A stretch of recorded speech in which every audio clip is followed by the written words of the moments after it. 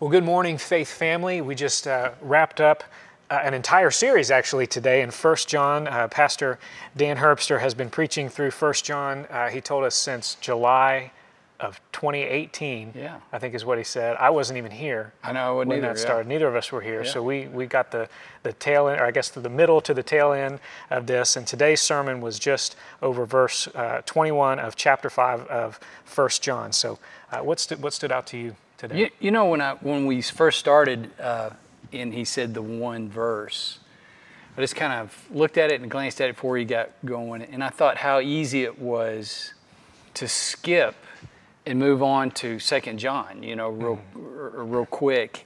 But how much, as he began to unpack that verse, how much there was in there that I hadn't spent time like I should thinking about. So that was the first thing. But he just did a really, I think I told you before, it's just kind of for me, the blue collar way of describing what idolatry is, and yet in a very theological, comprehensive way. So, and like anytime you are confronted with sermons like that, truth like that, you do the self-evaluation. So just a great sermon. Yeah, I think you used a word there that I think it really stands out for this sermon, and that's comprehensive. I mean, it's such a short passage, but I assume the sermon was 45 minutes. Yeah. I mean, there was just so much to unpack there, and Dan just did such a wonderful job doing that. The idea that he talked about of Christian idolatry, which I know he sort of walked through that and what that means, but treating Christ like a good luck charm, that stood out to me. That's something that I've always, I guess I've noticed. I've never really put words to it, a word like Christian idolatry to it. But you know, I see that sometimes in the way that people approach certain things, like even you know, obviously good things like praying before a meal, where praying before a meal sometimes becomes like this obligatory, almost superstitious thing, like oh, if I don't pray before the meal, I'm gonna get food poisoning or something like that. And you know, unpacking that I thought was really interesting and helpful for me. You know, because now we can, when we look at these good things in our lives and that surround us, making sure that we're approaching them not out of superstition or out of this, well, I guess what idolatrous would be, where we elevate it above the heart behind it. I thought that was really interesting. I love Dan's illustration, and I know people will call him nerdy for this, and I think he'll just own that. His illustration using the character Gollum from The Hobbit and from the Lord of the Rings trilogy.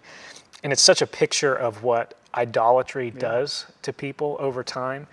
So let's talk about that. What is the end result of a life characterized by idolatry? Well, you know, the short answer is separation from a holy God under His wrath for eternity in hell. I mean, that's the short answer. The thing is that when you see someone who is ruled by those things in their life, it takes a devastating, even the good things. I mean, it's real easy when we talk about idols to think about those bad things that people will worship, but the good things. So the family. Yeah. And you see someone who pours all their time, energy, resources, their emotions, everything in their family. Well, just in the basic scheme of things, that family grows up and moves away, don't they? And so there you are with someone who's left with that hole. Yeah. And so they're going to fill it with the next thing. You know, it's just I don't know any other way to say it than he said it. It is just, if that's your God, you've placed your hope and your salvation in that God. I mean, that's it. And there is no hope and no salvation in that God, whatever it is. I think the reason I really resonated with this illustration using the character of Gollum, not just because I'm also a nerd and I love that movie, but he used this word pitiful so many times. And a life that is characterized by idolatry is so pitiful. Idols are addictive. They create compulsive habits in people.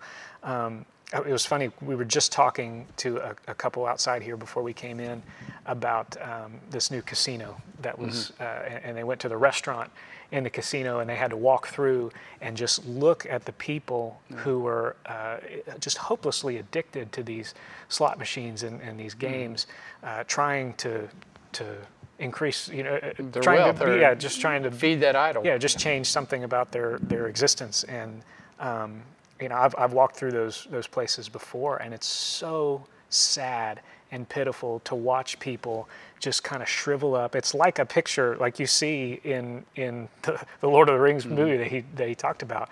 It turns someone who is created in the image of God, and it just slowly sucks the life out of them, and they become so just obsessed. And these are obviously, we're talking about more the bad things in life. You talked about the good things that we can, or the Christian things. Yes, or the Christian things. But those sinful habits that become idolatrous can really just wreck a person, and ultimately, like you said, will lead to an eternal separation from God. Well, then let me ask you a question. I know you're the question answer today, but it got me thinking about. So that is the bad things, but he did in his little graph. He had that Christian idolatry. Does Christian idolatry affect you the same way, or do you get a pass by God from that because, well, you're trying to do the right thing? It is.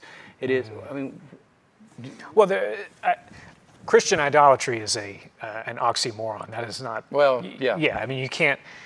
I think the way we define it, or the way Dan kind of defined it, is it really is not Christian. Right. It is not Christian to worship images of Mary. It is not Christian to believe in some special power of the rosary to pray. And of course, we're talking about Catholic things, but Protestants do it as well. Like certain translations of the Bible. Yeah, so they make some or a doctrine. I think that's really common in churches like ours that are a little more, intellectually, driven.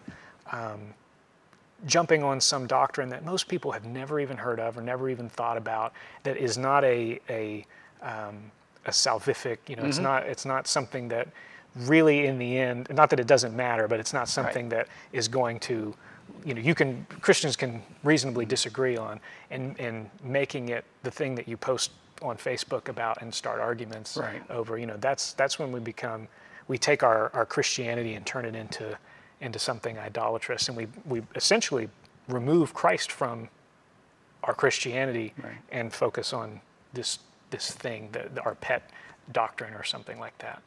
And like he said in his closing prayer, I quoted Calvin, that our hearts are factories that make idol after idol after idol.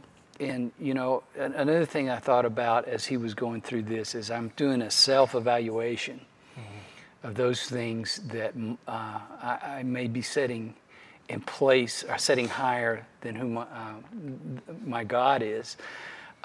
This is a perfect example of having to seriously kill your sin daily when it comes to idols, because I understand myself well enough without a quote from a dead theologian that if it's not this today, it'll be something tomorrow, and I have to constantly be on guard about that. Yeah, and it's important to remember that even the sin of idolatry is covered by the cross.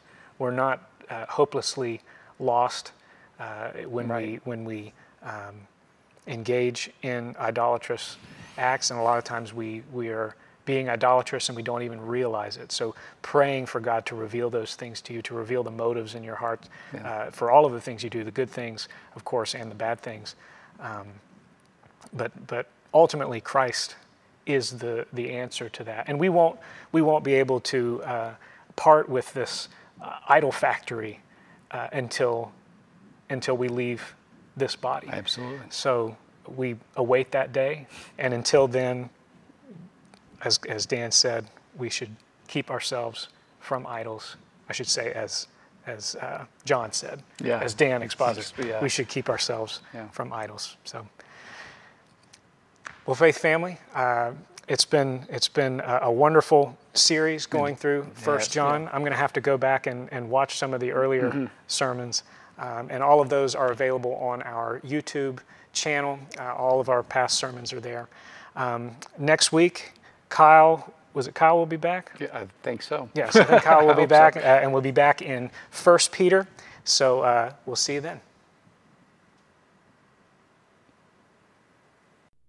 Thank you for listening to this resource of Faith Family Church. We gather on Sundays at 495 Hugh Hunter Road in Oak Grove, Kentucky, and are a short drive from Fort Campbell and Hopkinsville, Kentucky, as well as Clarksville, Tennessee. For more information, visit our website, myfaithfamilychurch.com.